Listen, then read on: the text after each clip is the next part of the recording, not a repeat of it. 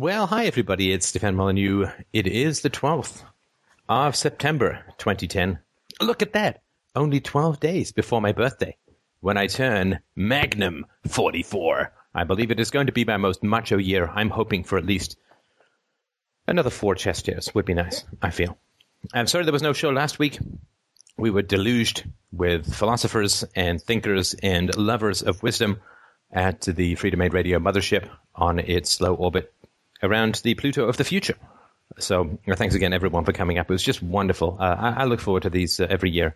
And surprisingly strong singing turnout for karaoke night, which was just great. And thanks, everybody, for making the trip.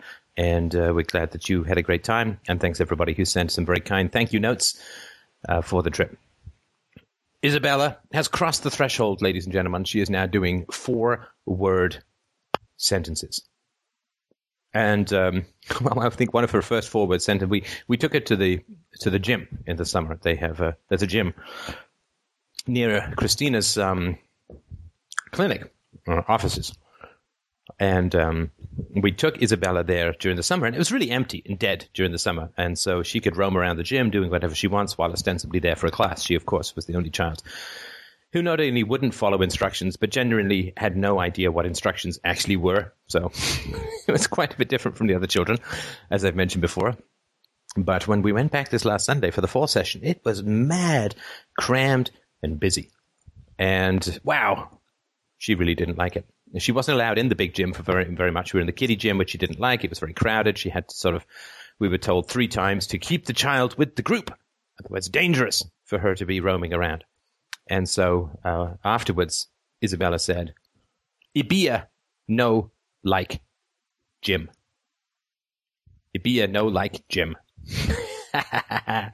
And also Bear Fall Down TV, because there's a commercial where some bear falls down. And that combines a lot of things she likes, TVs, bears, and the always favorite falling down. So yeah, we're probably not going to put her back. She was actually really great with the crowds at the barbecue. And I was really proud of her. I mean, she was a little slow to warm up, but of course, I told her all week that people were coming and that she needed to really hang on to her binky. And she did. And so there were only minor tussles about the binky, which is good. And so she was really, really great with the crowds here, but she just didn't like the gym when it was that crowded, because then you kind of really do have to get in line and follow instructions. And her parenting style, our parenting style, combined with her native personality, does not a dictatorship make, does not a rules-based family system make. And so it's going to be quite interesting to see occasional uneasiness about how this is going to play out, but I'm confident that it's all going to work out very, very well. But she just can't be in a structured environment at the moment, or I guess a hierarchical or top-down. So we'll see where the anarchy of infancy goes, but I'm very excited to see. But she's just doing absolutely fantastically. And she also did complain about the number of large people at the gym, which I can't help but agree with her. So anyway, enough intro. Let's get straight to the questions. I believe we have a caller from China, the country, not the plate. Is that right? Hello. Hi. Hi, Steph. Oh, it's all yours. Oh, okay. Yeah, well, it's really late here. It's like 4:15, and to be perfectly honest with you, I'm really nervous. I've never done anything like this before, so just putting it out there. Understood. Go ahead. Yeah, I sent you an email a few days ago. So basically, I'm in a situation now where I've been here for about a year, and I was living with my girlfriend for the first 10 months here.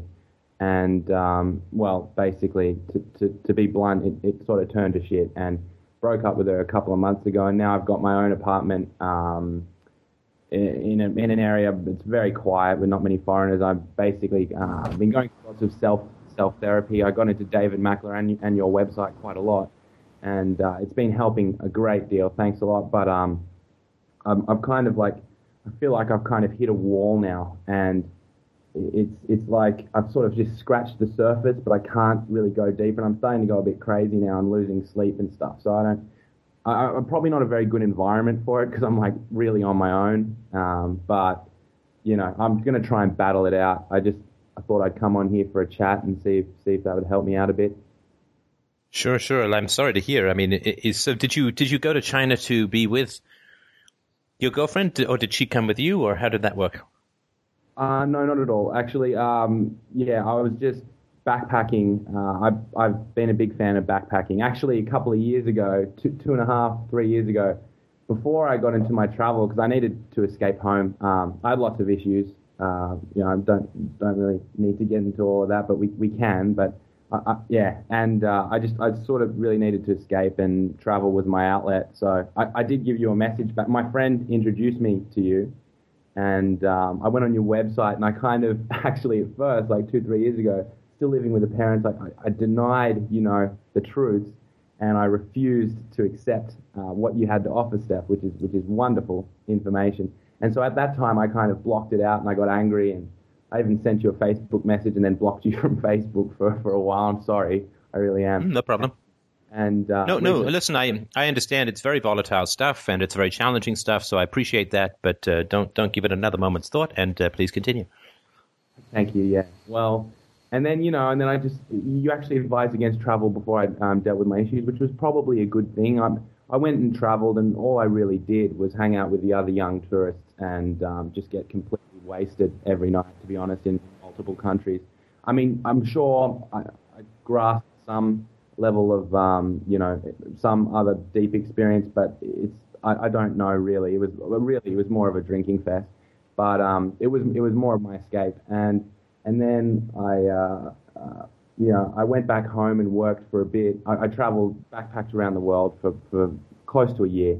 And I was working as a labourer before at home in construction. I don't have a degree. I was never academic at school. I kind of took drugs and smoked all through school. So, and then, I found myself working construction, saving money, and went on this trip after buying multiple motorbikes, getting bored. I went on this big world trip and went back home, worked in construction, and then came overseas again and just decided to stay in a country. I love Asia, so I just decided to stay in a country, and I chose China, and it was kind of a bit spontaneous that way. I did like an English teaching course. I met my girlfriend there, and that was in Thailand, and then we moved to Beijing together, and we lived together for 10 months, and the first 6 months of the relationship, and I've learned this since, with the information I've read, it's like the love bomb phase, I guess. It was wonderful, it was excellent, I was invincible, I was on top of, my life in the first sort of 4 to 6 months, and then I don't know really what happened. It really started going really bad, and I started, towards the end of the relationship, I started sort of diving back into this information, which I keep drawing back to, psychology and philosophy and this kind of stuff, because I don't know, I just keep going back to it. I find it fascinating, and so I got things, I started to realize some truth, and I just broke up with her, not for another girl, not for anything. I broke up with her, and for the last 2 months now, I've been living in this apartment by myself, teaching English, but basically in my free time, which I do have a lot of free time. I've been staying sober for the first time in my life, and that's been a bit of a shock. And I'll go out and meet my friends. Well, I went out last weekend, and they all said, "Oh, Nick, where have you been?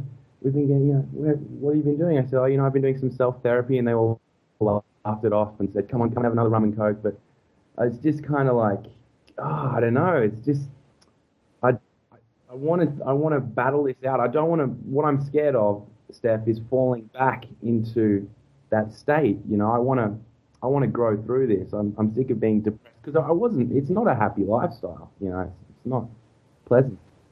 No, I agree. Well, listen, congratulations on your sobriety. That is a huge, huge thing. And, for people who've not seen or dealt with this kind of stuff, these kinds of addictions, well, it's magnificent. I think you should just be incredibly proud.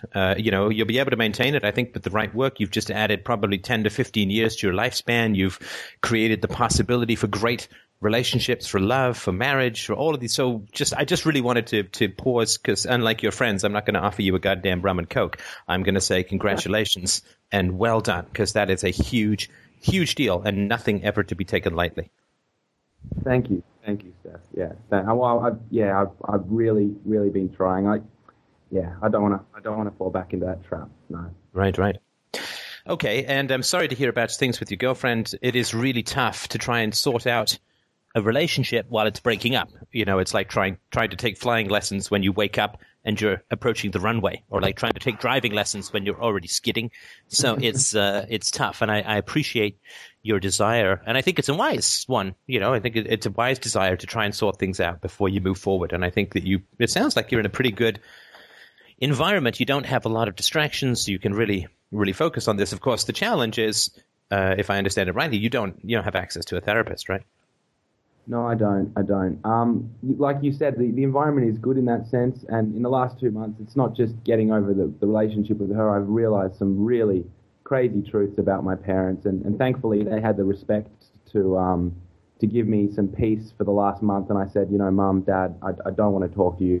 I need this time to myself. And it's been really painful, and it still is. But they've given me that respect. I don't really know how I'm gonna talk to them, because now that I've learned all these things, I've been reading like crazy. Your website, Dave Mackler, Alice Miller, and Lloyd Demas. I heard your audio book with him. Excellent stuff. Thanks for that, Steph.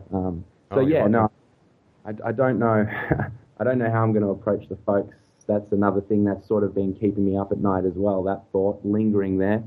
Right. But yeah, you're right. The environment for developing the relationship with myself and having this time to myself, in that sense, it's great, because most of the people here don't speak English. It's not like you're distracted by a lot of TV and movies, right? So no, nothing like that. It's just I teach about 16 hours a week, and then the rest of the time I go down and just play some basketball and read, and it's basically just me.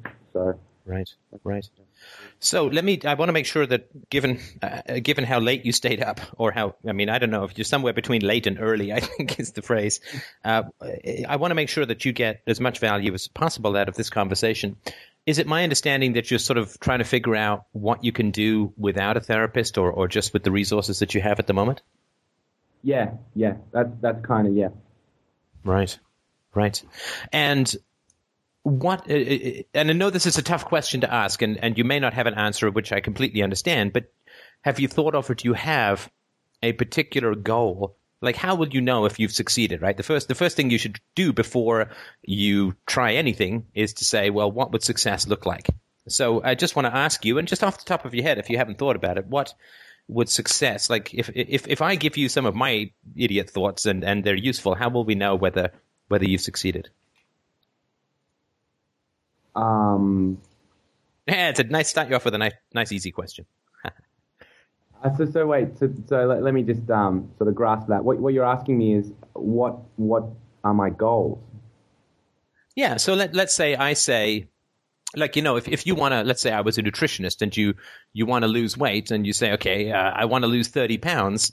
And then we would have a goal where we'd say, okay, you've now lost 30 pounds and I want to keep it off, right? So you lose 30 pounds, you keep it off for a certain amount of time. And that would be success, right? If you want to become a doctor, your success is whether you become a doctor. If you want to become a lawyer, your success is passing the bar. Because one of the challenges of self-knowledge, it is, of course, a continual process. I'm continuing to learn new, startling, and sometimes quasi-erotic things about myself. And so it is a continual process. But at the beginning, I'm just curious, what would success look like to you? What would it look like to have succeeded in the pursuit of self-knowledge, just let's say over the next 6 months? All right, over the next 6 months, I think I can give you a pretty honest answer to that. Like, I'd like to see a serious change in my behavior. I engage with people, and I'm normally the center of the attention, and it's all fun, and my friends like me for that respect. But I have this way about me around people where I'm very sarcastic towards myself, and I paint a picture of myself that's not true. That's one thing I really want to change. Another thing is my addictive nature to alcohol and drugs. Once I start drinking, that's it. And I'm only 22, so because I'm only 22, I really want to deal with this stuff now, before it's too late. Yeah, I hear you. Still got some brain left, so sort of, Hey, listen, if you're following this show, it's more than some. I really genuinely believe we have the smartest listeners on the planet. And just having had 50 of them up to my house, I believe that even more now. So, okay, so you're looking for like continuing to stay off the drugs and alcohol and to refrain from putting yourself down or presenting a more negative or cynical view of yourself than you actually believe. Yeah.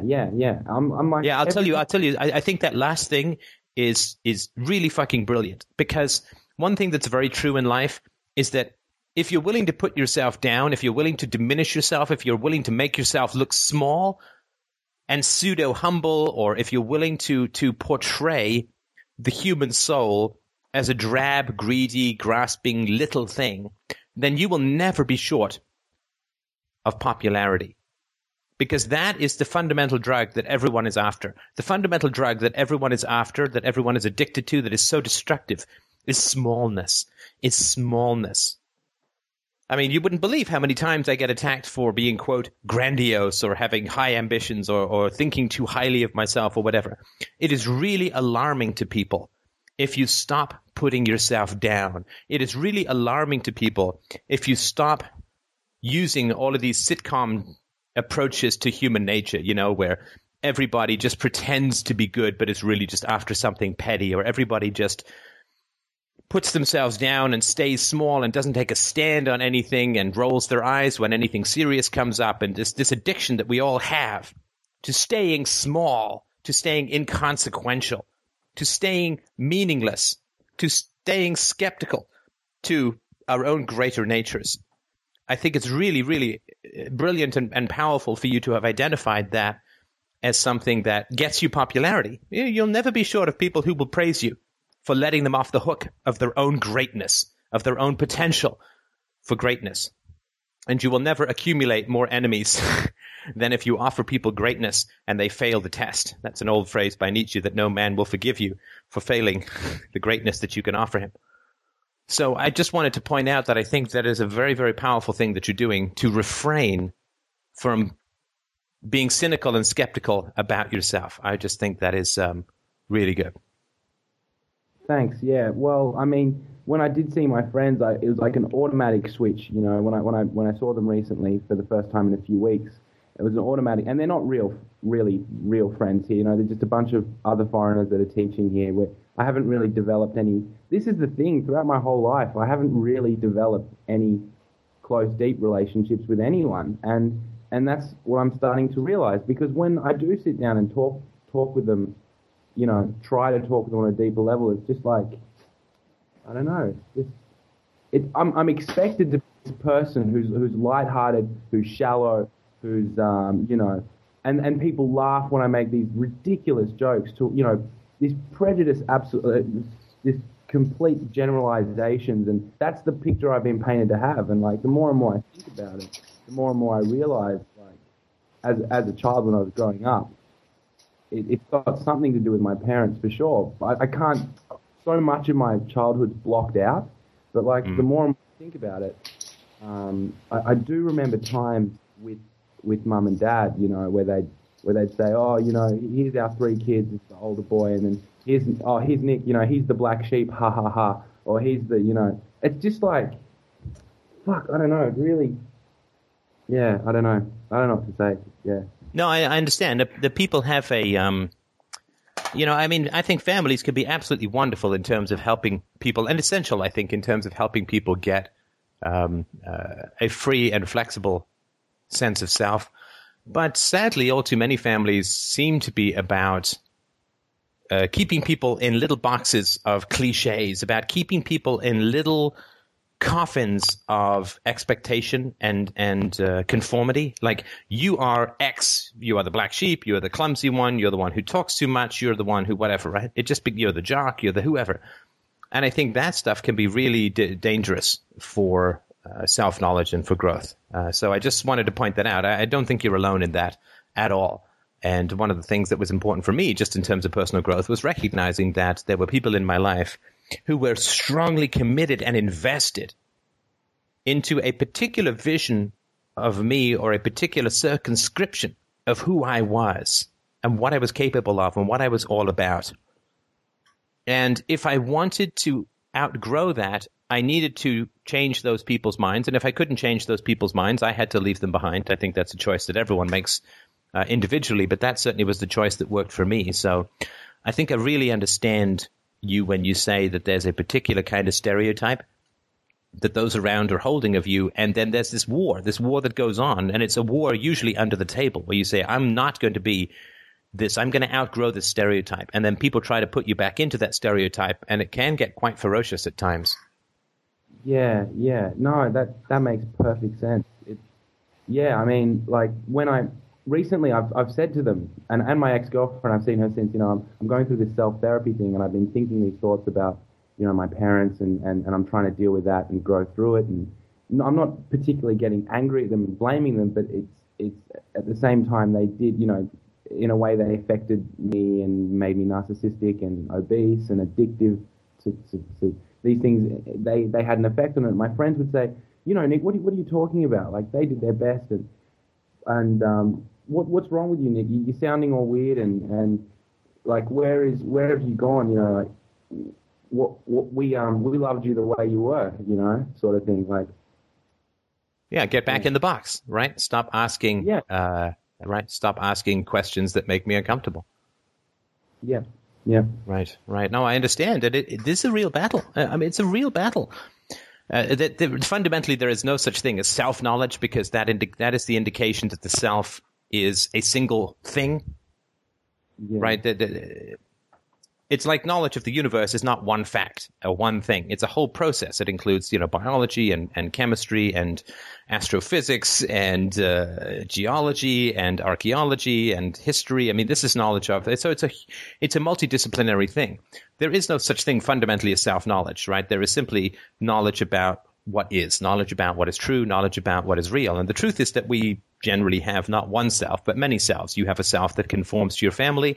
You have a self that wants to be independent of that conformity. You have a self that wants to do drugs. You have a self that doesn't want to do drugs. You have a self that wants to get along with your friends. You have a self that wants to outgrow those limitations if they can't be negotiated away. So there is almost like it's knowledge of ourself, and knowledge of ourself is directly involved with knowledge about other people. So when I learned more about myself, I learned a lot more about the impacts that other people had on me. And so I learned about their nature. When I learned about myself, I began bringing that truth to those around me. And I learned very quickly how well or how badly they handled the truth, or at least my truth about myself. So everything that we learn about ourselves has strong, significant, and deep impacts on our knowledge and our relationship with those around us.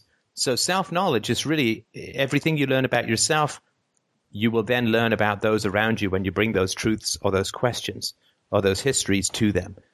So it is knowledge of everything, really, that. And that's why philosophy, I think, is so essential, because you can't pursue the self-knowledge which leads to a knowledge of those around you, which leads to a knowledge of the world as a whole.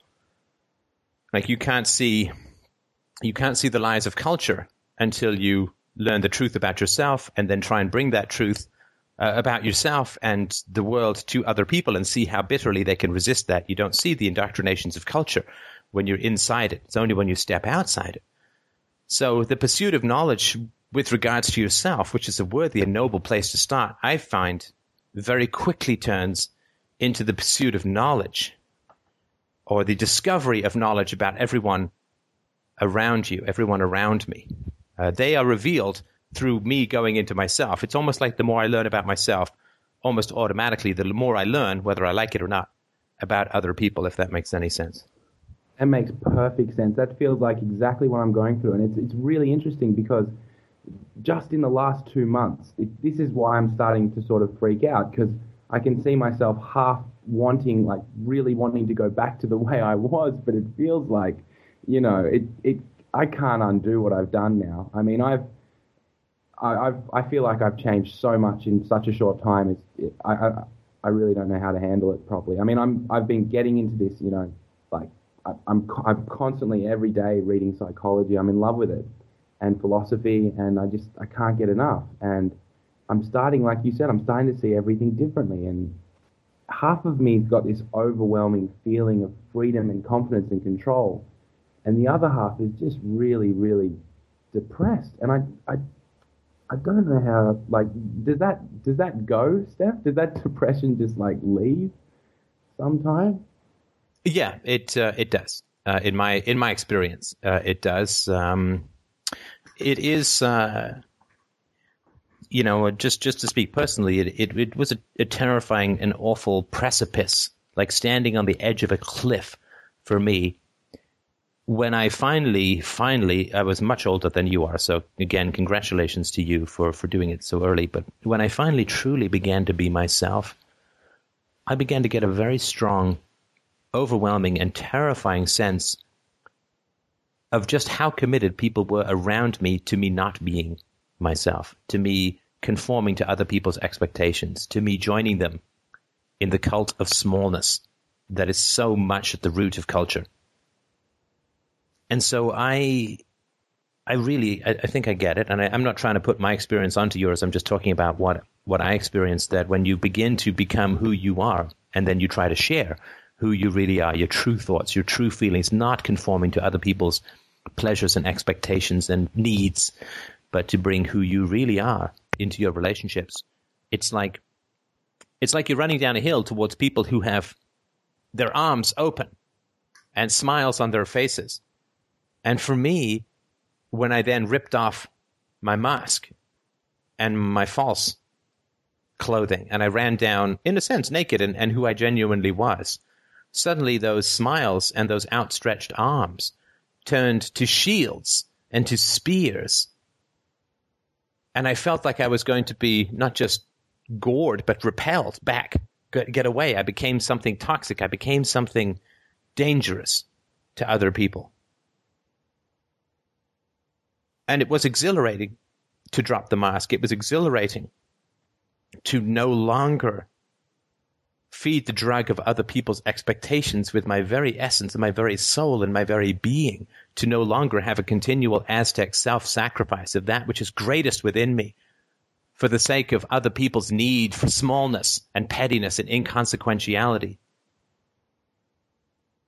It was a terror, and I felt that exhilaration, but I also felt this anxiety, which was partly mine and also partly other people's. Like, they really didn't want me to change.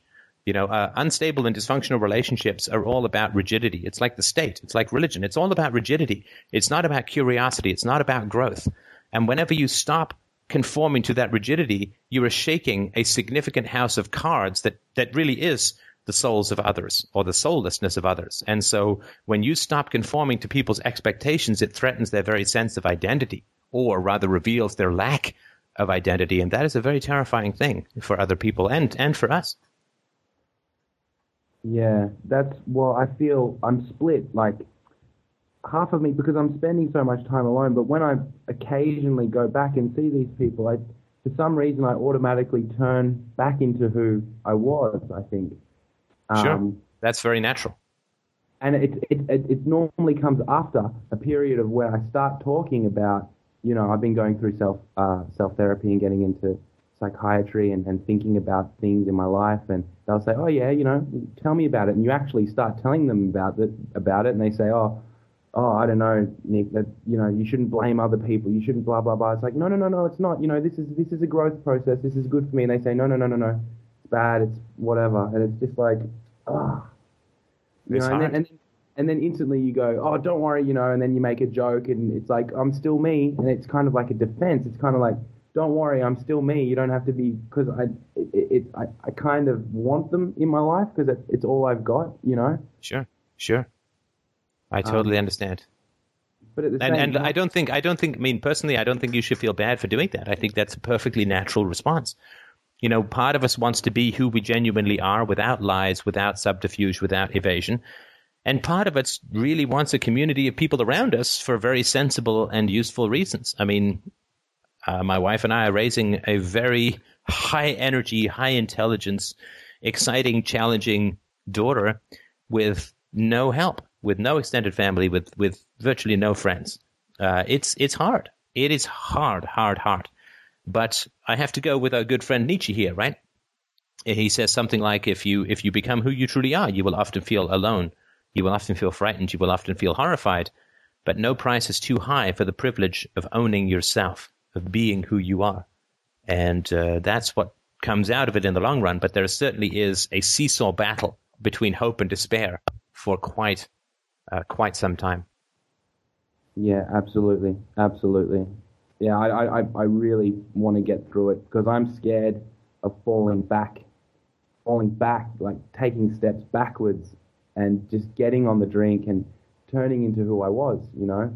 And I don't And there want will be people in your life who will feel some relief at that. Maybe not consciously and maybe not malevolently, but it seems likely that if you've had that and people haven't moved heaven and earth to stop that, then there may be people in your life who will prefer that for their own reasons.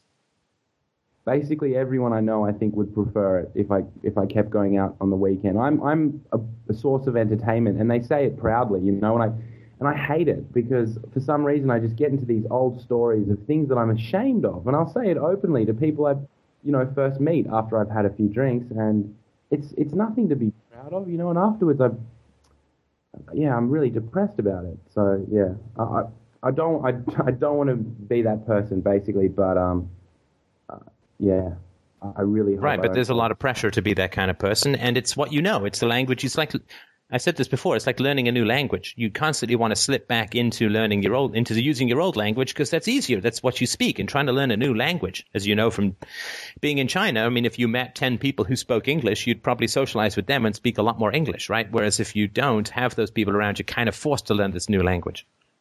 Right, yeah. Yeah, it's hard. It's hard going. For it sure. Is. But I've found, though, interesting, I'm teaching kids, and I absolutely love my kids. And in a don't analyze that word too much. I mean, what I mean is I really feel a deep empathy for the kids I teach. And, I found in the last month or so, I've really started to have a better connection with them. Like they are respecting me more. It's 4 and 5 year old kids, you know. And I don't know how that happened, how that came about, but just in the last 2 months, I've noticed a big change in that. Where instead of going into a class hungover, you know, I'm now going into a class kind of, you know, fresh and sober and thinking and really responding to what they're saying straight away. And they seem to, you know, come into class and say, "Hi, Nick," you know, really happy to see me now. So I've noticed a big change in that way, which is a positive out of this.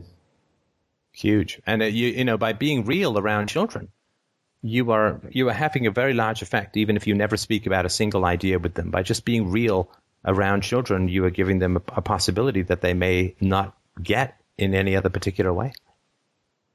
Yeah. Well, I mean, as you know, you've spoken to someone else who's teaching kids in China as well. I've heard that podcast, and as you spoke to him, the situation here is pretty bleak. I mean, the kids here are treated pretty rough, and you know, to see it firsthand, it's quite harsh. But I do my best, you know, to give them. And you may want to sort of say hi to that guy. I think he's there without a girlfriend, and so you might want to say hi to that guy, and at least you'll be in a similar time zone, so that might be a little more helpful if you guys had some chats or connected. Yeah. Actually, I sent him an email last week, and he got back to me. So hopefully we're meeting up next week, and I might, you know, make a new friend who actually listens to me. So that's I'm really excited about that. So, yeah. Yeah, he's a great guy. So as somebody's mentioned in the chat room, which I think is a good idea, I don't know much about support groups, but places like AA, I don't know if they have any out there, but I've heard that they have some utility, but of course it's up to you, but I just wanted to pass that along. Sure, thank you. Yeah, it's fine.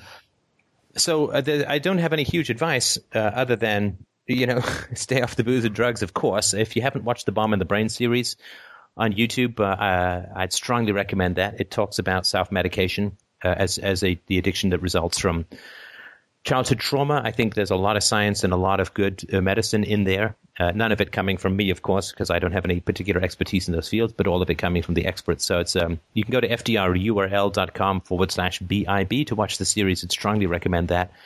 Keep journaling, keep reading, talk to people who get it. wherever you can find them online or offline. That would be my suggestion. Freedomain chat room. That's pretty much it. Actually, I want to say a big thank you to Dave, who had a chat with me on Skype as well. He helped a lot as well. And Dave B? Yeah. And Rob as well. The man's a champion. The man's a hero. Absolutely. He's cool. Yeah, I mean, so that basically the Freedomain chat room has been my savior. It's been my only sanity because I've got no one else in person. So I really, really appreciate everything you're putting out there, Steph. And this chat, surprisingly, even though it's 10 to 5, I'm feeling... You're energized with terror now, right? Yeah. Even though it's 10 to 5, I'm smiling for the first time in a while. So thank you. All right, and look, I mean, you can get in touch with me if you need. My hours can be a little bit all over the map, so it may not be too bad for us to chat in terms of the hour switch. But I hugely admire what you're doing. It is a hard thing to do. I kind of went into hibernation mode when I was working on this stuff for about 2 years. I barely dated. I was just living in a room and going to work. So that's I understand where you're coming from. So I hugely admire what you're doing. And there is, beyond light, there is a new world at the end of the tunnel, but I know it's a challenge. Yeah, all right. Thanks a lot, Steph. I really, really appreciate it. Yeah, cheers. You're absolutely welcome, and keep in touch. Keep me posted if you can. I will, cheers. Hopefully catch you on the chat room sometime. Yeah, and the important thing is to become such a great person that your girlfriend for the rest of her life kicks herself for not staying with you. I think that's the motivation that has always driven me. I'm just kidding, but, let's end with a slight joke. All right, man. Takes care. And I think we have another caller queued up. Is that right, Mr. J? All right. See you, Steph. Thank you. All right. Take care, man. Get some sleep. All right. Good night. Absolutely right. Oh, there he is. All right. Oh, wait. Yeah, Mark, I think you're next. Mark of the Beast. Hello?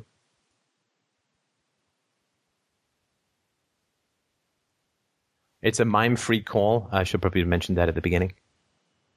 Somebody did ask if there was video. We don't have that, but we certainly don't have video. It right now. You mean of this show? Yeah, a video because we have the video Skype that's coming. Oh yeah. No, there's no video just because broadcasting it out to however many people are watching is more than it's really worth it. For what it's worth, I did figure out what the problem was. It was something on my end, so next time we won't have this kind of hang-up. User error? I think that's the first time that software has ever been ascribed to user error. I never, ever had that. Really? Yeah. I mean, that has to be a first. It has to be a first. Well, I mean, we have several people on the call who indicated they want to chat. I mean, there's no particular order, so whoever jumps in, I'd say. Yeah, whoever jumps in, just while we're waiting for that, somebody has a question. Schadenfreude. Healthy or unhealthy? And a Schadenfreude is a form of blood sausage that you actually take rectally. So I would say it really depends on whether it's frozen or not, and how flexible you are. Just kidding. Oh, it is the day for bad jokes. Oh, sorry. Are you on? Hey, yeah, can I jump in? Sure. Okay, you can hear me? Good. Cool. Hey, I just want to say how much I appreciate what you do. It's changing my life. I was going to ask a question kind of about self-knowledge. Do you do like dream interpretations? Yeah, I've certainly I've done dream interpretations in the past. They tend to be fairly lengthy, but I've certainly done them in the past, and they're not really dream interpretations. I don't think there's really such a thing as a dream interpretation. I have a fairly good brain for metaphors, and so when people do talk about dreams, I can sometimes throw in a few thoughts that I have about the dream that can be helpful, if that makes any sense. Sure. I was just wondering, because this one's kind of a recurring one. It happens like every night. And I guess I'll just say the main theme is a car or a vehicle. And usually what happens is I'm kind of locked inside and people are trying to get into me or try to attack me, and there's like nothing I can do about it. It's pretty frightening. and I was just wondering if you had any insight on something like that. How long have you had the dream for? Probably about 10 times. Since when? Just over the last couple months. And did anything in particular happen, car related or anything like that before you began to have these dreams? And this may have been something you saw on TV or something that you read about or saw a picture of somewhere. No, not really. Actually, I gotta say, last night I had a car-related dream. I was driving around doing delivery, as a delivery driver, and anyway, when I finished, my boss called me, who happens to be my mom, and this is in real life. The dream is a dream, obviously, but she called me and she asked me if I had an accident that I hadn't reported or that I needed to report. And I got real angry and real intense, and it really actually surprised me how angry I got. And I just started yelling at my mom through the phone. And it really disturbed me because I usually don't get that angry. And I'm wondering, if she has something to do with this, or... Well, let's just go back. Let me show you. So you're in the recurring dream. You're in a car, and people are surrounding your car, and they're trying to get at you, and it's kind of frightening. They're usually trying to break in. And, now, why don't I haven't seen that many zombie films, but if I remember rightly, the correct protocol at that moment is to hit the gas and just drive through them or over them to get away. And you don't do that. Do you know why you don't do that in the dream? No, I don't. Every time it's a different response. Actually, one of them that I had, which was very strange, is I was actually in the back of a pickup truck, and we were moving down the highway, and this guy jumped into the bed from another pickup truck. We were going 50 miles an hour down the highway or whatever, and I believe my wife was in the car or in the bed of the pickup, and he attacked her, and I kicked him in the face, and he went flying onto the highway and got ran over by a car. And I just remember how horrible I felt for, I basically killed the guy, but he had attacked my wife. Right. That's interesting, yeah, because I was going to say that the reason why you might not hit the gas in the dreams is that you're afraid of hurting these people who are attacking you. Yeah, that could be true. I can see that. Now, these are just thoughts, right? So I don't know anything to do with your situation. I'll just throw some thoughts out. You can tell me whether they make any sense to you or not. Sure. Now, sometimes when we are in, family or work or social situations, people can kind of put us down, and then when we confront them, they're hurt. They're upset, or they sort of, right? So I used to have a friend many years ago who, whenever we were in social situations, he would tell stories that were embarrassing but funny about me, like things that I had done that were foolish or things that I had done that were ridiculous or whatever. And I don't mind those stories. I think that they can be quite funny, and Lord knows I make as many idiot mistakes as the next person, perhaps even more so. But it did begin to trouble me after a while that this was the sole topic, it would seem. And this wasn't the case when we were in private. When we were in private, he was actually very interested. I used to drive him to work, and we were listening to audiobooks on Jung, and he would talk to me about his dreams, and he was really interested in self-knowledge. But then when we would get into a social situation, he would kind of turn, and I thought that it was a kind of one-upmanship or a leveling where he'd sort of say things to put me down.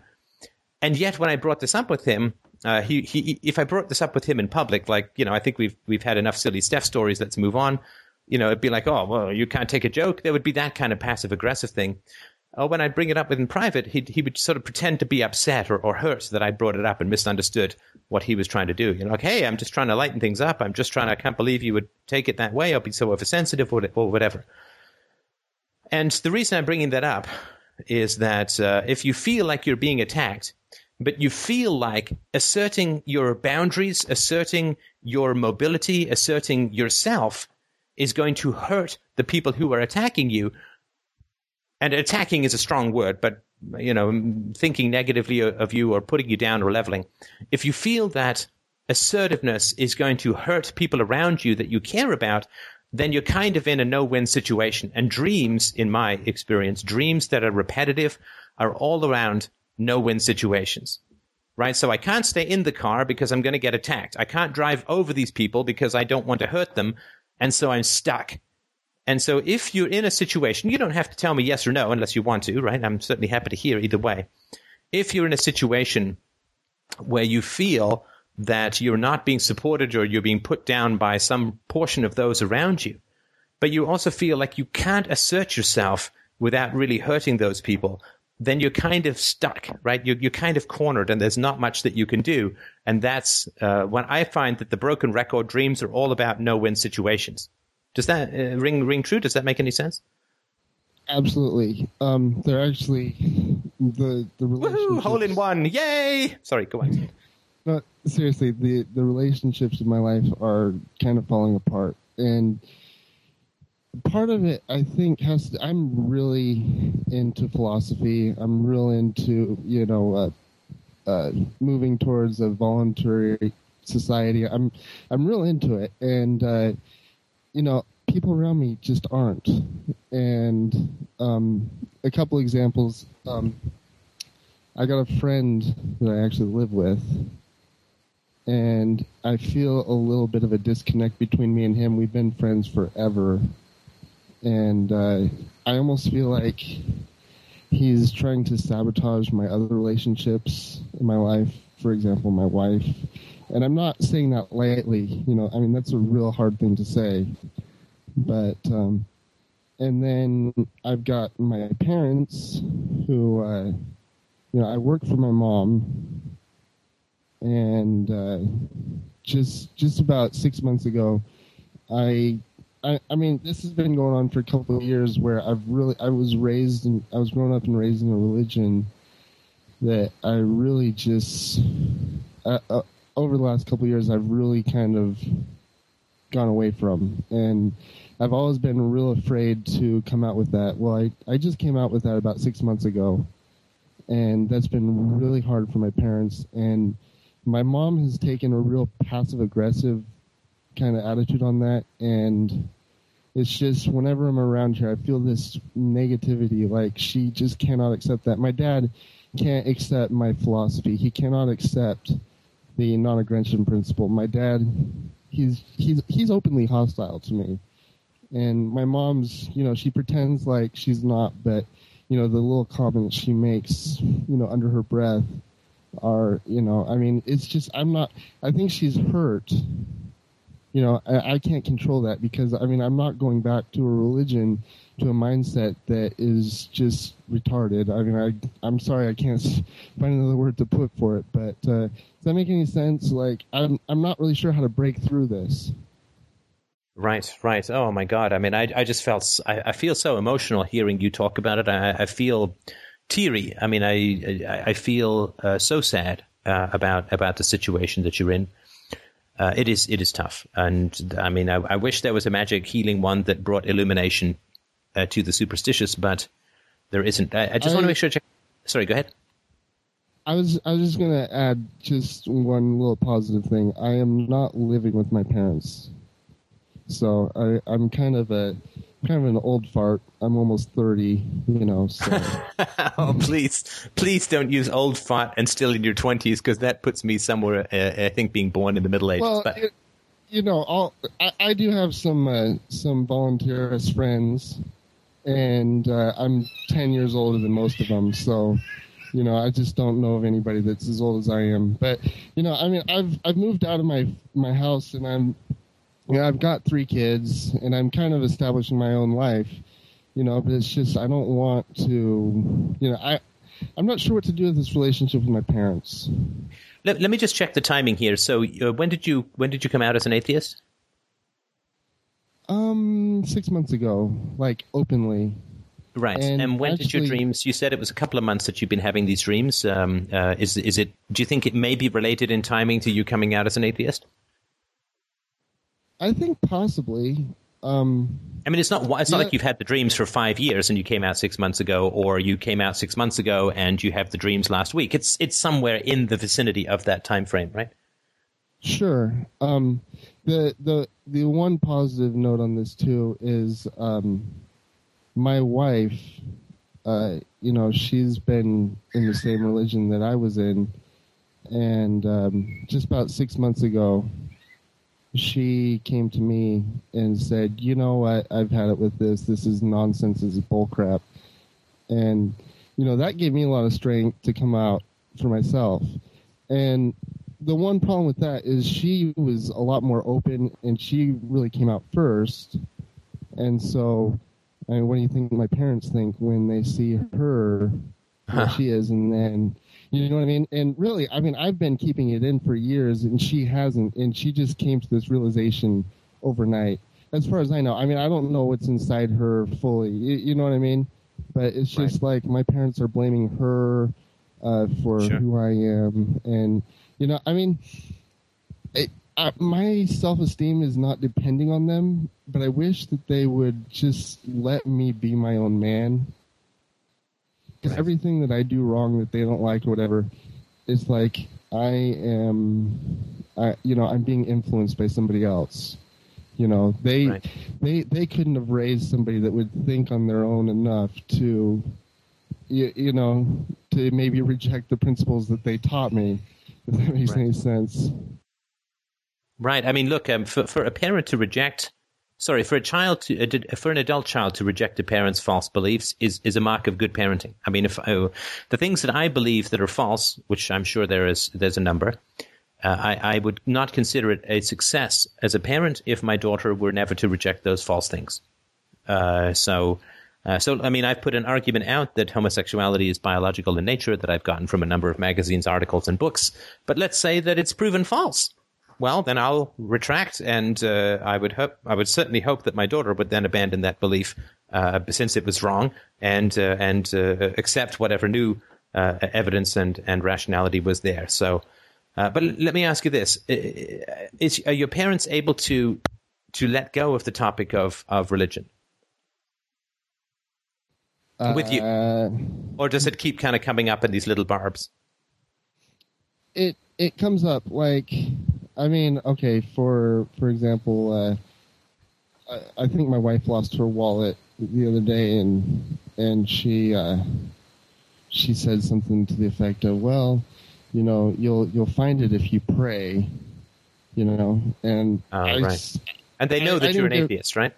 Yeah. And so, just by saying that, I almost think that's a little passive aggressive because they know where I'm coming from. It's just like, what is she trying to communicate with me by saying that?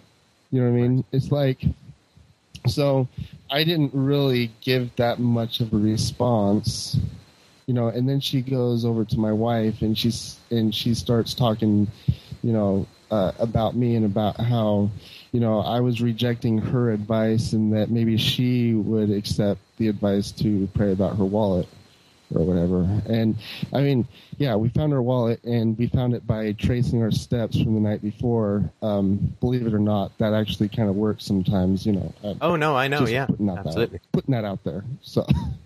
Right. Well, then there is a kind of repetition in this, right? In that they're acting as if you haven't lost your faith, right? Yeah. And that could be like, I want to see this from their perspective, obviously.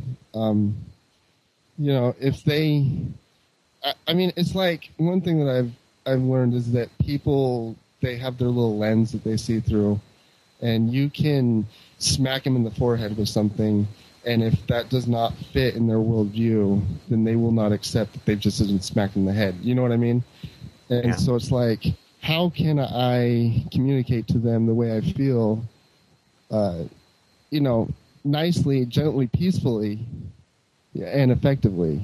And how can I mend this? Because, like I say, I'm not going back to it, and that wouldn't be a mend anyway, because that doesn't really take care of the problem. That's just me submitting to their nonsense. So, Right.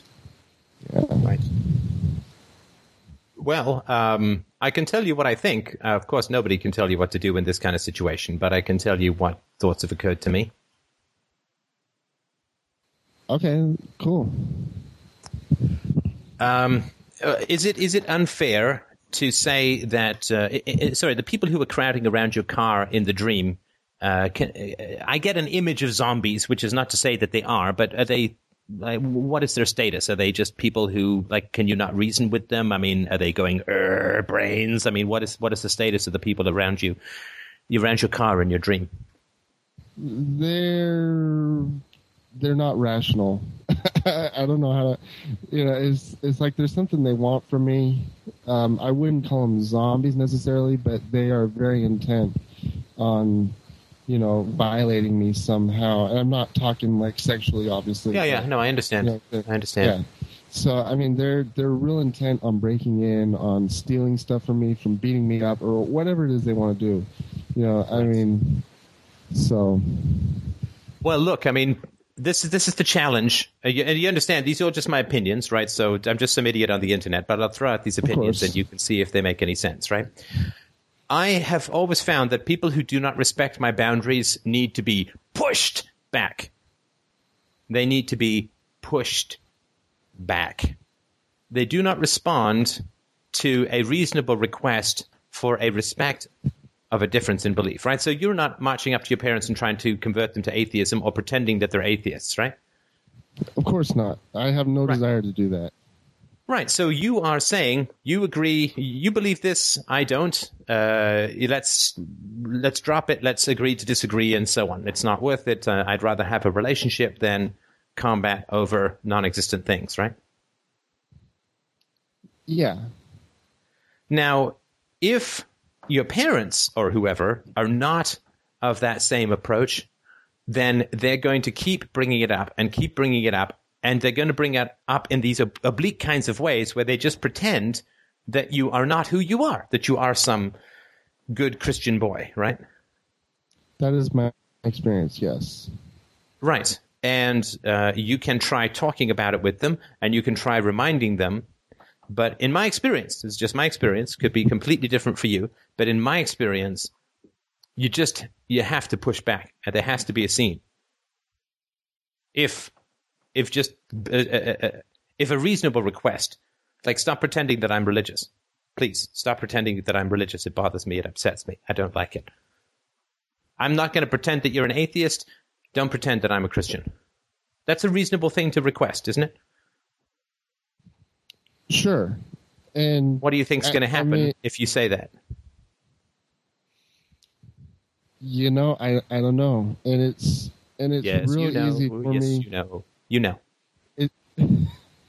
know. Come on, this is your parents. And I'm not trying to. Right? You could be fine, but don't tell me you don't know, because you've known these people for, as you said, almost 30 years, right? If you don't know them, you don't know anyone, right?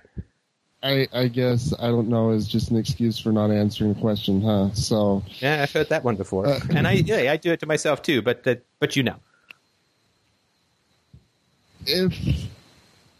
I were to say that, they would probably be very upset. Yeah, but what I mean is, what do you think would happen next week or next month? Do you think that they would respect your preference? Well, I don't think they would respect it, but given my mom's very passive-aggressive way of dealing with things, I mean, she's not bold and out front and up forward about what she believes, and it's just because she feels uncomfortable with it, obviously. And so she would probably just, put that in the back of her mind and let it fester. And then more comments may come up or whatever, right? Yeah, as it builds up over the next year or whatever. Right. So, Yeah. So look, I mean, it may be that your dream is telling you that there's just going to you're just going to have to really make yourself clear about this. If not for you, also for the sake of your kids who are going to be spending time around your mom and dad, and who I assume you're not going to raise to be, devout little Christians. So you're going to have to be firm. You're going to have to, drive over some toes, so to speak, to get your legitimate and I think reciprocal needs met. In my experience, people who don't listen to reason, who don't listen to reasonable requests, who won't respect differences of belief, you just have to be more assertive. And if there needs to be a scene, then there needs to be a scene. But I think that for there to be a relationship, there at least has to be a live and let live reciprocity. Sure, that makes sense. And I think that's what your dream is about. That's my guess. But there's no way to know for sure. But that would be my guess. Sure. So because right now you're stuck, right? They're not respecting your beliefs, and you're not asserting your demand that they do so. Well, yeah, and I mean, obviously, it gets complicated more because I work for my mom. Oh yeah, and of so course. It's like I've got that personal relationship I'm trying to keep, and I've got the business relationship, right? Which, and this stuff enters into the business relationship, which I'm really. I mean, do you think I should quit my job and separate myself from that, or? Oh, dude, you're asking me questions that I can't. This is something you would discuss with your wife and your family as a whole, right? So I can't. Well, of course. I mean, would that be unheard of for you, or? No. I mean, would that be something to consider, or? I'm looking for options to. Sure. You're looking for options myself. other than sitting down and having this conversation, right? Well, I mean, I suppose you could say that, yeah. It seems like it. Yeah, I could be wrong, but it seems like it, which I understand. I mean, it's a terrifying conversation to have, to sit down and say, look, you keep talking to me as if I'm still a Christian. I'm not. It's not a phase. Even if it is a phase, I need you to respect where I am at the moment. I'm not going to try and convert you to atheism. I'm not going to talk to you as if you're atheists, but I really need you to respect where I'm at. Even if you don't respect the content, I need you to respect that that's where I'm at and not pretend otherwise, because it's upsetting to me. Yeah. Okay. Look, it's not an abusive thing to say. It's reciprocal. It's UPB because you're doing it too. So it's a reasonable thing to ask for. And look, it's going to be confusing to your kids if your kids are over with you and and their grandparents, and they're telling you to pray and you don't believe in God. That's confusing for them, right? Yeah, sure. That actually brings up another question. You know how kids are. They love grandparents, and it's like I'm concerned about the amount of influence that I allow them to have over my kids. And obviously that'll stir some huge issues. If I just never come around, or I shield them from it. And I don't want to shield my kids from anything, because I'm not. That'd be extremely hypocritical for me. Listen, I would tell you straight up what I think about this, and okay. I'm very strong about this. And you can ditch it as complete bullshit if you think so, but I'll tell you what I think straight up. I respect your opinion. Look, I would not let people talk to my daughter about her sin. I would not let people talk to my daughter and tell her that the best and most noble being in the whole universe died because she was sinful, that she was the cause of a murder of the very best human being who ever lived. That to me is staggeringly abusive to a child. I would not let anybody tell my daughter that she was always being watched, that she was always being judged, and that she had to obey a ghost, or the ghost would put her in hell forever. Children, like you and I, can look at those things and say, well, that's pretty strong, or that's sort of a metaphor, or that's, who believes that? But children are not adults. Children do not have the ability to reject information that is obviously false. I mean, there's a reason that we tell 3-year-olds about Santa Claus and not 40-year-olds. So I am extremely strong on the reality that you do not expose your children to religious teachings as if those teachings are true. I'm not going to hide the fact that there is religion in the world from my daughter. I mean, there are people who believe these things. These things are not true. And I suppose you will teach your daughter will learn eventually about Greek mythology and about every other thing that people have believed. Absolutely. Religion is an important part of cultural heritage. Religion is an important part of the world. In the same way that I will teach her about fascism, and eventually she will learn about the Nazis. But that doesn't mean that I want to expose her to Nazi indoctrination and for her to become a Nazi. I just want her to learn about Nazism because it's part of history. Sure. I have to laugh. Your response to that actually is pretty profound to me. Because those are the words that I've been looking for. You know what I mean? It's like that is just beautiful. And look, how much would you have given to have never been told as a child that you were sinful and corrupted and tempted by the devil? How much as a child would you have given to have never been threatened with the internal fucking microwave of hell? That shit was crazy. Can I share just a short little personal anecdote about that? Yeah, please.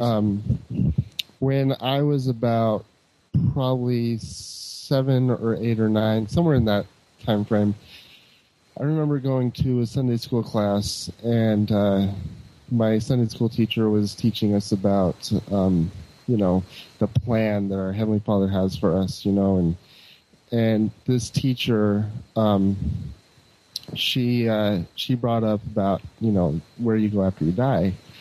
And she mentioned something about, a good place and a bad place.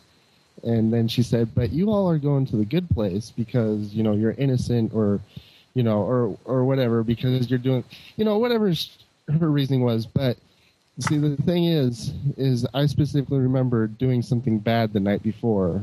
I probably touched myself or whatever. I don't know. But anyway, when I heard that, in my mind, I was thinking, oh, yeah, all of my friends in this room are going to go to the good place, and I'm going to go to the bad place. And I have to tell you, I'm just about to cry right now, but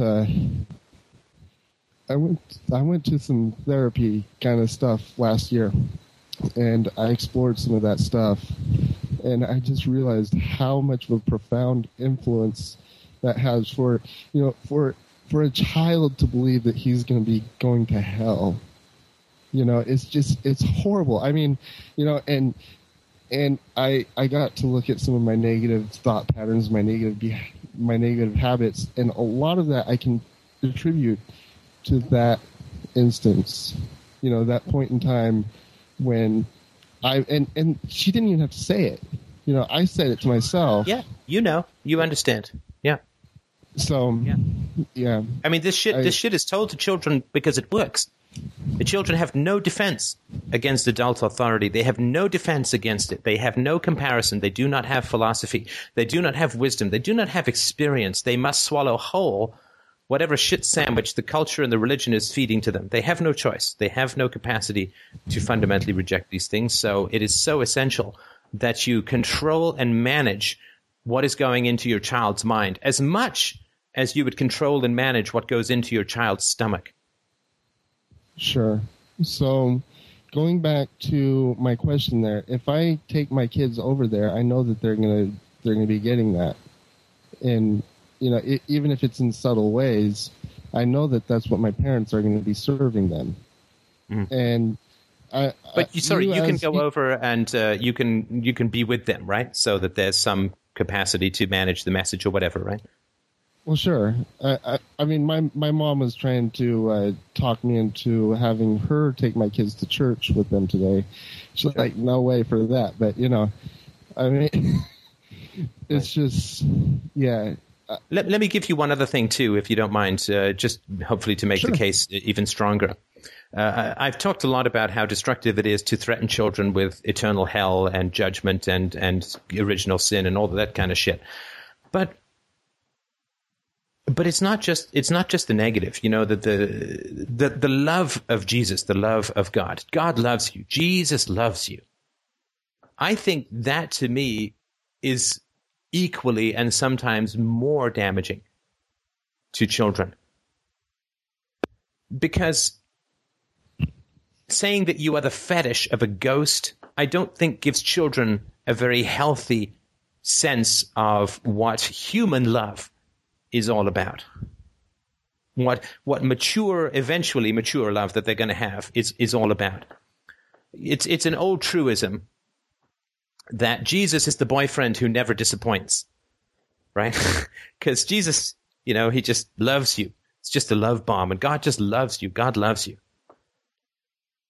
And I remember being told that kind of stuff when I was a kid. Jesus loves you. Oh, why?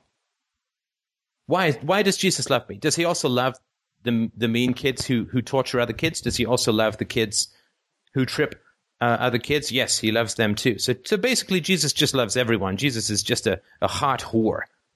Jesus doesn't just loves everyone. Oh, but he can turn on you if you disobey him. He can turn on you and send you to hell forever. And hell, of course, was invented by Jesus. At least the Old Testament God let you die and rot in your grave without an eternal vengeance. It takes a special kind of passive aggression to come up with hell. But the idea of being loved by a ghost, of being stalked obsessively by a ghost who could read my mind and who loved me, I mean, that's some creepy ass shit. If any human being did 0.1% of what God and Jesus are supposed to do in terms of watching and judging, I mean, they'd be locked away faster than that crazy bitch who said she was Leonardo DiCaprio's wife and stalking him. It is really dangerous to associate love with non-existent beings because it opens children up to needing that love and then being manipulated, right? Because it's not real. Like, nobody can come up to me and say, your wife doesn't love you. I mean, they can come up to me and say it. I'm just going to laugh at them, right? Because I know how much she loves me. But when you say to a child, God loves you, Jesus loves you, it's an imaginary love. And because it's an imaginary love, it can be taken away. Oh, Jesus doesn't love you now. Oh, shit. So you become enslaved to people telling you whether this imaginary being is loving you or not loving you. So it turns love into a kind of enslavement to the whims of unstable people. And that is not at all a healthy message. I think it's a profoundly unhealthy message to give to children. My imaginary friend really loves you. Oh, now he really hates you. Oh, he loves you again. Hates you, loves you. Oh, he loves you. You're going to burn in hell. No, he loves you now. I mean, holy crap. How is that going to give a child any sense of stability and permanence and trust in loving relationships? Yeah. I'll tell you right now that the love that I have for them is just surpasses any of that. I mean, there's nothing I would not do for my daughters. And I mean, I can't say any more than that to do it justice. No, I hear you. So, I absolutely hear you. I completely and totally understand that. I mean, they're everything. They're everything. So and they anyway, need your protection. They need your protection because they cannot judge whether gods exist or not. They cannot judge what awaits them after death. If anything, they simply cannot judge. And maybe when they're 20, they'll judge and say, okay, it's Buddy Jesus for me. Well, they can make that choice as adults, of course, right? But you need to keep your children free from indoctrination. That is essential, in my opinion. Well, good. I of course I agree with that. And I was sorry, let me just say one last thing, just with regards to your dream. I'll make sure I get to the next caller because we spent quite a time. But that's fine. But you also said that your parents blamed your wife for some of your atheism, right? Oh yeah. And in your dream, who was the guy attacking who jumped into the flatbed truck? My wife. Right. Do you see the connection? I think that there could be a connection there. That'd be something I could explore. I think there could be. I think the key thing to do is to talk about this with your wife and meditate about it and write about it. Talk to a therapist if you can. But you're on the right track if the dreams stop repeating themselves or if they change fundamentally. Or, you know, what you can do is in the dream, if you're at all conscious of this or you're conscious of the choice, try hitting the gas. Yeah. See what happens. Drive over some toes. It's just a dream. It's not like you're doing anything really harmful, but just try and then see if that breaks the repetition of the dream. Cool. Thanks. Thanks a lot. I'll stew on that. All right, and congratulations for what you're doing. I know I heap out steaming piles of praise in this show, but I just wanted to just give you my huge kudos for what you're doing in terms of raising your children free of superstition, terrifying superstitions, and your commitment, your obvious commitment and love as a father, and massive congratulations to your wife as well. For what she's doing. I think it's just completely beautiful. You guys, I swear to God, you will have statues erected to you in 150 years, most of the listeners on this show, because what we're doing is that important. But huge, huge congratulations and admiration from me, at least. Well, I certainly appreciate that. Thanks. All right. Are we back to Schadenfreude? Hi, Steph. Hello. Hi. Can I talk? I believe you are. Okay. Well, first I want to thank you very much for all these shows you have given. I have thanks to you. Get rid of a lot of bad relationships, and I'm also improving some other relationships, and also finding new relationships that are much better. And much goes to you. But I would like to ask you a question about investing money.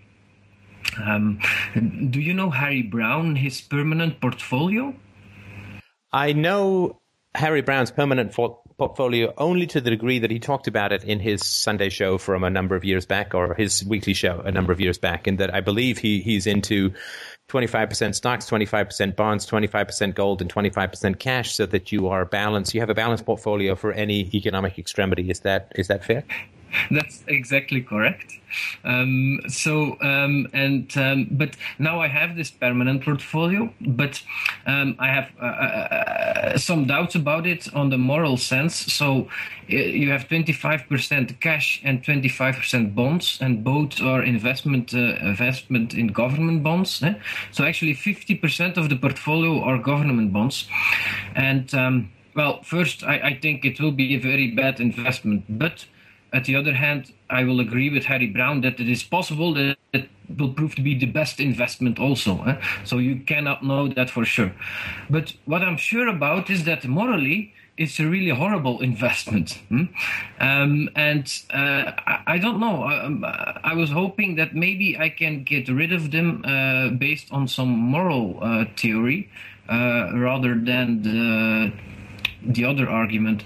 But for that, I would need your help to know if there is any. If it is right reasoning to say, look, government bonds, it's not morally good, so for that reason, you can kick them out of your portfolio. And what's the argument as to why it's morally bad to own government bonds? Well, that's you've learned me that because they do bad things with the money. Well, yeah, I mean, they do some things that are necessary with the money. The government has a monopoly on roads. Roads need to be repaired. The government has a monopoly on certain kinds of health care, depending on where you are. The government does use it to provide health care. And so some of these things would have to be provided in a free society. So it's not, I don't know, which country do you live in? Here in the Netherlands. Okay, so it's not like you're the belly of the beast imperial power of America or anything like that. So, I mean, the Netherlands is fairly benevolent, at least relative to some of the war machines out here in the further west. It's investing in stuff that is, some of it would be necessary in a free society. So it's not like you're paying for government death squads in Guatemala or, bunker busting bombs for Afghanistan or Iraq, right? Yes, also. What's your tax rate, my friend? Here, just on capital or on work, it's you pay 50% taxes. And are you paying taxes also on your capital gains, on your investments? Yes, also, it's 1% per year. Right. So over 50% and, probably closer to 60 or 70% or more over the lifetime of your investment is going to the government, right? Well, it's that's very general. When you invest capital, yes, you have also... Sorry. Let me be more specific. It is very specific that your salary is being taxed at 50%, right? Yes. Now, when you buy government bonds, you are giving your money to the government, and they are going to pay you back that money, the interest over a certain period of time, and then you can sell to get your principal back, right? Yes. And roughly what percentage is your government bonds paying out at the moment? 4% for the long-term bonds and almost no percent for the short-term bonds. And is there inflation in the Netherlands at all at the moment? Right now, very low inflation. Right. Okay. So you're getting a few points back. Do you think? Let me make this argument. Do you think that if somebody steals your bicycle, that you have the right to take it back if you find it unattended? Yes. I agree with you. So the government is taking your money. That's a system that was set up long before you were born. And through government bonds, you can take some of it back, right? Yes, but that's at this moment, Steph. It's very possible that in a few years I will lose a lot of money on those government bonds. No. We're talking about the ethics. We're not talking about the pragmatics, right? Because your question was around the ethics, right? Yes. Right, so yes. Forget about gains or losses. I mean, I can't speak to gains or losses on Netherlands government bonds. I have no idea, right? But I can hopefully come up with some useful stuff around the ethics of it, right? Oh, yes. But I will tell you. I will tell you what. I will tell you my secret. I've got a secret. I'm now revealing. I am revealing the secret without even the webcam and the donkey. But this is the secret. The secret to freedom, my friend, is to live like there is no government. To live like there is no government. So I pay them. I've got an accountant. He makes sure everything is tickety-boo, and he pays off the government. And then I don't really think about the government that much. I have to give them my money. I don't have to give them my attention as well, right? If the mafia comes to your store and says, give me $1,000 a month, and you decide to give them the $1,000 a month, then give them the $1,000 a month, but don't give them 1 second more of your mental energy, because then you're paying double or triple. So if you sit there tossing and turning all month, this $1,000 is so unjust, so wrong, these thugs, they're so nasty, blah, blah, blah, blah, blah, then you're paying $1,000 plus 20% of your mental energy. Now, the $1,000 you have to pay if you're going to do that route. The 20% of your mental energy, you don't have to pay that. I mean, don't throw good thoughts after bad money. So you have to pay this money. You have to pay this 50% or go live in the woods or whatever, which in the Netherlands may not be that much fun. So you pay the government your money, and then you live like there's no government. You live like there's no government. Don't fret about it. Don't worry about it. Don't read the newspaper and get all tense about it. I mean, I do some of this stuff for the show, but even I've been sort of falling away from the true news stuff just because it's so boring. It's always the same thing. The government is lying. The truth is the opposite of what's being claimed.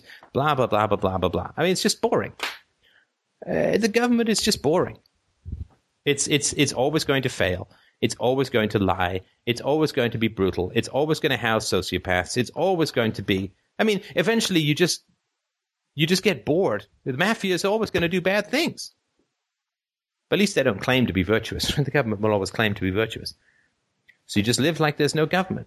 So you've got an investment choice. One of those investment choices is government bonds. It's just another investment choice. I mean, if I were you, I would make the decision based on rational calculations of what I wanted in my portfolio. I wouldn't give a second thought as to the ethics and the right and the wrong and this, because there's no end to that, right? You understand? I can't walk on government roads because blah, blah, blah, right? If I pay my 50% taxes, then the government is going to use that to do bad things. Pay them. Pay them. Pay them and live free within your own mind. Pay them off. Make your choices. Make the compromises that you need to make to live in a system that you did not make, which we all loathe, I think. But you don't have to give them your time and attention and energy as well. Steph? Yes. But I don't have to buy government bonds either. No, you don't. So I'm make the not- decision based on a rational calculation. But forget about the ethics of the situation. There is no ethics of the situation. The money's been stolen from you at gunpoint. And what does it matter after that?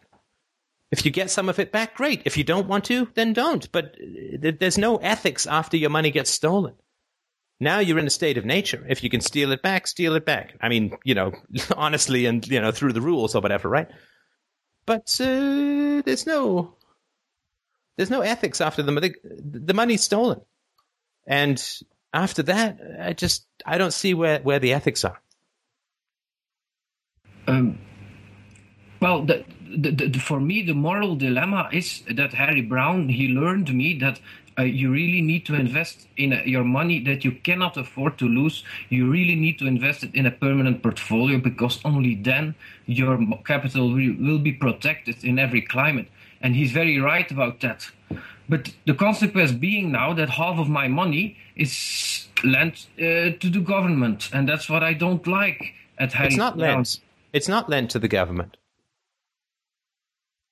The government has destroyed so many investment opportunities through the taxation that you're subject to that you're not lending the government money. You're giving you're forced, in a sense, if you want any decent returns, to give some of your money to the government. But it's not a choice. I mean, if you were in a free society, you wouldn't say, well, what I really want to do is invest in a monopoly of violence. And you wouldn't go around to create that, and you wouldn't have any luck selling it. So it's nothing to do with the government is a choice. And I mean, yes, you can choose whether you want to invest, but there's no morality in that. It's I mean, to take an extreme example, it's like you're in a concentration camp and you're like, well, I don't want to break the window to escape because that's destroying property, which isn't mine. It's like, no, you're in a concentration camp. You can stay, you can break out if you want, depending on how much risk you want to take or whether you want to wait it out. But there's no morality in the decision. Morality occurs in a situation of voluntary choice. And given how much control the government has in the Netherlands, given how high the taxation rates are, given how much other investment has been killed off because of that, you're in a situation of base pragmatism. You're not in a situation of free choice, right? So if you lock me in your basement and I have to break a window to escape, I'm not going to worry about the ethics of destroying your property.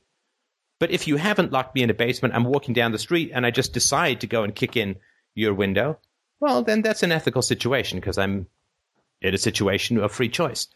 There's so little free choice, if any, that's left in a statist environment, particularly one like the Netherlands, where you guys have a government as big as some people think my ego is. Right? So you can choose to invest. You can choose not to invest. I wouldn't say that either one of those is a particularly moral decision, though. Don't have morals higher than the people you're dealing with. That's the sucker game that ethicists and moralists and philosophers always get caught in. Don't have really high moral standards when you're dealing with a predatory agency like the state. It's just a pragmatic choice. Anyway, that's my argument. I mean, I hope that it's of some use. Yeah, well, I was hoping to find a way out of those government bonds. And if you want to, if you want to, then go ahead. I just don't think you should feel compelled to by some moral decision because you're in a statist environment in the economy. Well, but that's what Harry Brown succeeded in doing, just that, giving a really strong moral argument to buy those government bonds. And the moral argument he gives is that it's the only way to protect your capital in every climate. And so that's the moral, and he's right about that. So that's now I'm morally obliged to, and I also did it to buy those bonds. Right. But is it the correct reasoning from Harry Brown? Well, I mean, well, yeah. Can you imagine doing that yourself, having a permanent portfolio? I certainly can. And there's some things that I don't particularly feel too good about, right? So somebody's posting in the chat window about, investing in Halliburton, which is a government contractor. Well, yeah, I personally wouldn't be a big fan of investing in organizations that directly supply weaponry to the state. But I also recognize that it's not black and white, because what about the people who, let's say I invest in a truck company? Well, Halliburton buys those trucks and uses it to ship the guns to the state. What if I invest in a mining company? Well, the mine extracts metal from the ground, which is then used to build the guns. What if I invest in whatever? A factory that makes glassware? Well, I don't know. Maybe the powder for the guns is shipped in that glassware. I mean, there's no way to escape or avoid it. To me, that's just a huge quagmire. Now, I generally prefer not to do it, but I don't. The moral issue is that there's an agency that can initiate the use of force at whim. The moral issue is not fundamentally how do you find a way of protecting your money from the continual inflationary rate by the government. I mean, if you can find some way to do it, maybe it involves investing in things that are unsavory. But to me, that's not a fundamental moral issue. The fundamental moral issue is the initiation of force. You are not initiating force by choosing to invest in the government. If you choose to keep your money in cash, the government is going to take some percentage points of your money through inflation every year anyway, even if you hide it under your mattress. If you put it in the bank, the government is going to take some money through its taxes on banks, its corporate profits taxes, its taxes upon whatever service fees you get charged. I mean, there's simply no way to to get your money away from the government, right? You see, even if you convert it to gold and hide it under your bed, it's still going to be subject to some deflationary pressure. Some inflationary pressures, and the government can just make that illegal anytime that it wants, as it has done repeatedly in the past, and then your gold becomes a liability, right? So, in those kinds of situations, I just think it's really important to focus your moral energies on helping people to understand the moral evil of the initiation of force and of the state and of the indoctrination of children. I think that's the key thing to focus on. I wouldn't spend a lot of time and energy worrying about my investments from a moral standpoint. I think the important thing is to be free within your mind. And I think that my wife got some government bonds from, I don't know, someone in the past, and yeah, we've cashed them in. There's so many important moral issues to deal with in the world. I'm just not going to sit there and worry myself to death about what percentage of money could be going to the government from these bonds as opposed to some other place. And I mean, my government is involved in a war in Afghanistan. So yeah, some of the money from those government bonds is doubtless going to fund those wars. So I'm going to speak out passionately against the immorality of war and the immorality of institutionalized violence. I'm just not going to spend my time and mental energy worrying about $50 here or there, or $150 or $5,000 here or there to the government, because they own that anyway.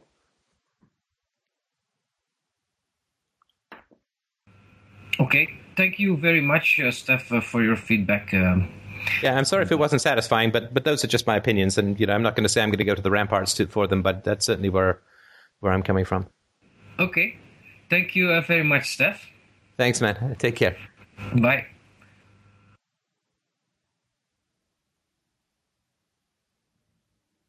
All right. I think we may have time for one more caller if you do not have a monster topic, but have a smaller one. Ooh, do we in Delhi? Somebody says, Steph, read your recent 9/11 vid. How can someone as intelligent, evidence-led, and generally skeptical of government propaganda as yourself believe something as ridiculous as the official 9/11 narrative? Are you aware that over 1,200 architects and engineers are on record as saying that there is overwhelming evidence to suggest that Building 7 was taken down by controlled demolition on that day, including physical evidence of high-tech incendiaries, nanothermite found in the WCC dust? Or is it a tactical decision that you have decided to adopt a mainstream view on this issue? All right. Let's do the 9/11 thing. If you want, I can do that for 10 minutes. I have never said that I accept the official 9/11 narrative. The official 9/11 narrative is that they hate us for our freedoms, right? I mean, what nonsense. I've completely debunked that. So I have never said that I accept the 9. I assume that the government is lying to us about 9/11, just as they lied to the general public about why they bombed the living shit out of innocent civilians in Nagasaki and Hiroshima, just as they lied about people getting into Korea, just as they lied about the Gulf of Tonkin incident that was supposed to have sparked off the Vietnam War, just as they lied about the amount of damage being done to Cambodia, just as they lied about the body counts in Vietnam, just as they lied about the origins of the Gulf War, just as they lied about the origins of 9/11. I assume that they're lying. Of course they're lying. Of course they're lying. How do you know the government is lying? It's breathing. So, yeah, I assume that. I personally don't believe that there were no planes over New York. I don't believe that planes were stuffed with dummies, that people were shuffled off the planes and then put in mincemeat grinders and then the bodies were scattered. I just don't believe any of that. I just don't believe any of that. There's so much evidence. God, think of the amount of evidence that we have about 9/11, video footage from every conceivable angle. And then there was that one Zapruder film for JFK. And people were wasting time on that bullshit for 30 fucking years or more. Now it's finally gone to rest because everyone swarmed over to 9/11. Well, Jesus Christ. The United States, JFK got the U.S. into a war which killed millions and millions of North and South Vietnamese and Cambodians, and was a direct cause of the further genocide against the Cambodians through the Khmer Rouge. And so what's so astounding about the truther movement, and I'm sorry if I'm a little impatient, it's not to do with you, it's just that every time I mention anything to do with 9/11, I get 6 million people swarming me on YouTube and on my inbox saying all this kind of stuff. Oh, it's completely obvious, there's controlled demolition, blah, blah, blah. Who gives a shit? I mean, it's like, I went through all of this shit with JFK, people who said that JFK was shot by, I don't know, 12 people and a gremlin and the Grinch. And it's like 3 fucking million Asians are slaughtered by the U.S. government, but the only death that people care about is one guy with back pain and the Prince of Marilyn Monroe's ass on his hands. One guy is the only thing that people care about. Got 3 million bodies on the one side that are completely incontrovertible, that are not denied, fully accepted, and that's a low estimate. 3 million bodies on the one side, half a goddamn Holocaust. And everybody swarms all over and is just obsessing about JFK. One guy who died. So let's say the CIA killed JFK. One body, 3 million bodies, or 25 million bodies if you want to count the true costs of U.S. imperialism, or so to count the Native Americans who were slaughtered by the millions.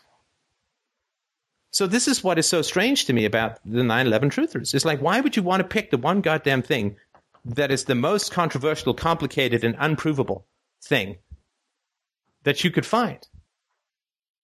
Government conspiracy to kill Americans. The government lied America into Iraq, where almost twice the number of Americans have died than died in 9/11. And that's incontrovertible.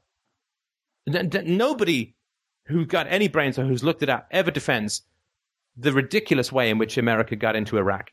So there's the government lying and covering up the deaths and murders of obviously hundreds of thousands of Iraqis, but also thousands of Americans. I don't know what the death count is, 4,000 or 5,000 now, and 20,000 wounded, and that's just combat deaths. I mean, many other people have died in training and accidents and so on. So to focus on 9/11 is, to me, a cowardly out. I don't mean everyone's a coward. I'm just saying, like, hear the argument, and then tell me how I'm wrong. Government lied about Nagasaki and Hiroshima. Government lied about Korea. Government lied about Vietnam. Government lied about every war that it's ever gotten into. Read The War Racket by Harry Brown, to speak of a good writer, and you'll see. So why pick the one where there's all of this contradiction? The Gulf of Tonkin is clear. It's a clear hoax. It's admitted. It's understood. It's done. There's no controversy. So why not focus on that? And the fact that there is no controversy about the Gulf of Tonkin hasn't changed a goddamn thing. According to Noam Chomsky, there was a group of in the American government who used to periodically leak new information about the JFK shooting just to keep, quote, activists away from the real bodies. Ooh, JFK, ooh, this, ooh, there's a Zapruder film, ooh, this angle, oh, let's get Oliver Stone involved and Kevin Costner's really convincing and blah, blah, blah. Yeah, it's the same thing with 9/11. I mean, Jesus Christ, it's been 9 years now. It's been 9 years. And there still is no smoking gun. There still is no proof. Now people say, well, there is proof. No, there is no proof. There's evidence here and there. 1,200 people signed this. Fucking 20,000 people have signed about global warming, and I don't believe that for a moment. It's anthropogenic global warming. The truth is not democratic. I don't care how many people sign petitions here, there, and everywhere. You simply cannot replace a master's or a PhD level in structural engineering by spending a couple of hours looking at videos on the internet. You can't do it. If you can do it, then let's get rid of these stupid programs and just have people look at a couple of videos on the internet, and we'll call them masters or PhDs in engineering. You can't do it. The evidence is all gone. It's all been buried. It's all been taken away. It's long gone. There's no paper trail. There's nothing. So let this shit go. You don't need it. You don't need it. As I said before, it's like trying to convict Ted Bundy on a highly contested parking ticket. Wow, we've got a photo of Ted Bundy's car going through a red light, but we can't be quite sure because it's a little bit blurry, but from this angle it seems to be more like Ted Bundy, and there's a guy in it who looks like Ted Bundy, but we're not quite sure. It's like you got dozens of bodies that he's already confessed to. Why would you bother worrying about a parking ticket? And I know it's a harsh thing to say that 9/11 was a parking ticket, but in terms of the death count, the body count of the American government, it is a parking ticket. And I fully accept that the U.S. government was responsible for 9/11. I mean, you go over to these crazy countries and you keep killing people, even if you go to non-crazy countries and keep killing people, then you're responsible. So you've got this brutal foreign policy, and you trained the Mujahideen to bankrupt the Soviets, and then they turn around and want to bankrupt the American government too, because we're as oppressive, or you're as oppressive in the Middle East, to use the collective, as the Russians ever were. So yeah, U.S. government is responsible for 9/11 because they put the Shah into power in 1953 in Iran, because they funded Saddam Hussein and put him in power in Iraq, because they went in and invaded Kuwait, because they caused the deaths of millions of Iraqis through the embargoes throughout the 1990s. Yeah, I have no problem with it, but you don't need 9/11 to establish that the U.S. government is responsible for 9/11. You don't need the controversy. You don't need controlled demolition. You don't need where did the wings of the plane go in the Pentagon. You don't need blurry footage with frames missing. You don't need any of that stuff. You don't need little flashes on the bottom of the planes, which may be the sun and may not be, and blah, blah, blah. You just don't need it. And it's such a waste of energy that could be used for so many more productive things in bringing the incontrovertible truth about the state to people. Because right now, you can just, the 9/11 stuff, that's crazy. It's like the birther stuff. Who gives a shit what piece of paper hovered around in proximity to Barack Obama when he was born? It doesn't matter if he's born on the Muslim Mecca of Pluto. It doesn't matter. It doesn't matter. It doesn't matter. You have so many incontrovertible arguments for the immorality of the state at your fingertips. To focus on 9/11 is to avoid having the real conversations, the against me argument with people about the incontrovertible nature of statist violence. You don't need any of that stuff, and to focus on it is simply a way of avoiding the core conversation that you need to have with people about the immorality of the state.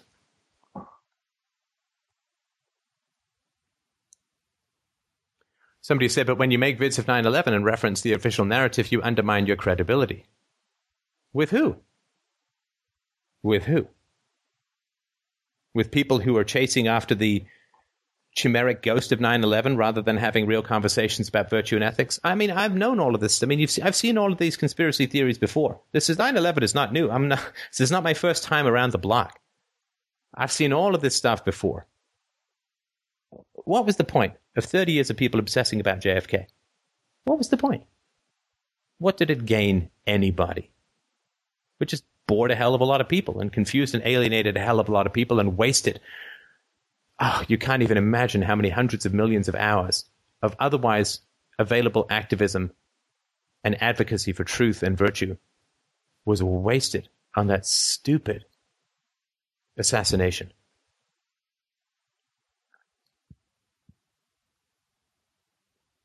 It doesn't matter. It's an avoidance mechanism. It's to do with childhood trauma. It has nothing to do with the pursuit of a moral case against the U.S. government. It doesn't have anything to do with that. That moral case is already proven. It's already established. People they're stepping over the genuine bodies to chase after a ghost. And there's a reason that they're stepping over the genuine bodies. So my friends find it hard to watch your vids because they say, well, if he can't even get his facts right on 9/11. Well, fine. Then your friends probably shouldn't be watching philosophy. Your friends probably should not be watching philosophy if they think that my lack of interest in pursuing this topic of 9/11 is the sign of some grave problem with my integrity. Then they should, then they can continue to read their websites and they can continue to watch their videos with the ominous music and the little glints of light from here and there and what happened here and maybe there and this and that and the other and this guy says this and when they said pull WT7 maybe they meant pull. I mean, they can do all of that shit if they want. I'm actually going to go out there in the world and try and encourage people to be better parents. I'm actually going to go out in the world and I'm going to try and get people to talk to other people about virtue with the actual arguments of philosophy rather than the bullshit cloud dust of whatever happened to 9/11.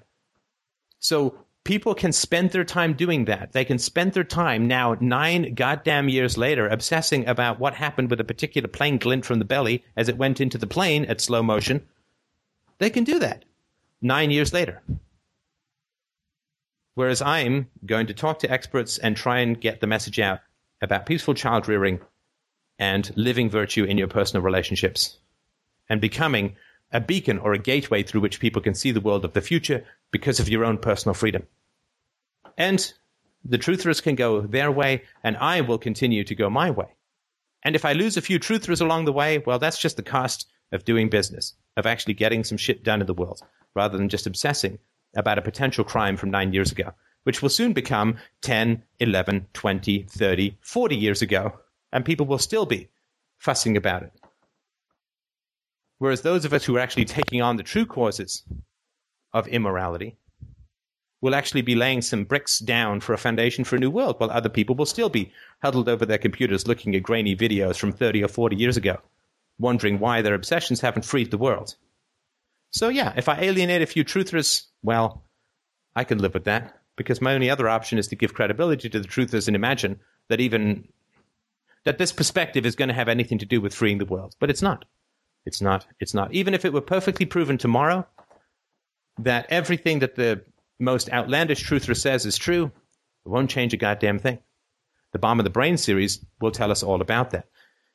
Even if it were proved tomorrow that Dick Cheney's doppelganger twin flew the planes into the World Trade Center with David Ickey's lizard Pope as co-pilot, won't matter. people will then just reformulate their allegiance to the state in some other way, because the allegiance to the state comes from the allegiance to the family. And so providing counter evidence to do with planes flying into buildings won't make a damn bit of difference. It won't. No, it's just psychological trauma. These are people who, in my theory, it's just a theory. I mean, they just put it out there, right? Why? Because it isn't why. Why do people focus on this? Well, I believe that it's a way of avoiding the true pain of childhood, right? Lots of people had abusive parents that nobody saw as abusive. They didn't see their parents as abusive. Their parents were pastors or well-respected people in the community, and then secretly at home they were drinkers and beaters and God knows what else, right? And so they've got this pattern where they're trying to bring this trauma to light. They're trying to bring this abuse to light, and they keep getting rejected by everyone in their community who says, oh, your father's a wonderful guy, a lovely guy. He would, even if you bring anything up, he would never do that, blah, blah, blah, blah, blah. So they've got this pattern, this Simon the Boxer pattern of trying to expose a crime and continually being rebuffed and rejected for that. And rather than deal with that history, it then gets translated into 9/11, where they're continually trying to go to society, to mainstream society, and trying to get this 9/11 stuff out and continually being scorned and rejected. It's part of a psychological pattern, a Simon the Boxer thing that comes from early childhood. It's got nothing to do with the actual World Trade Center. Good heavens. This is why it goes on and on and on 9 years later, because it doesn't serve the truth. It serves to shield people from the trauma of their own histories. Anyway, that's my perspective for if you wanted it. Somebody said, I used to be a truther, and I still know truthers now that use this to avoid childhood, just what you and Steph are saying now. Yeah, look, hey, disagree. Look, I mean, the truthers are, this is just my opinion. This is not a moral issue. I mean, this is the truthers aren't out there strangling the homeless, right? They're in pursuit of something that they feel is very important.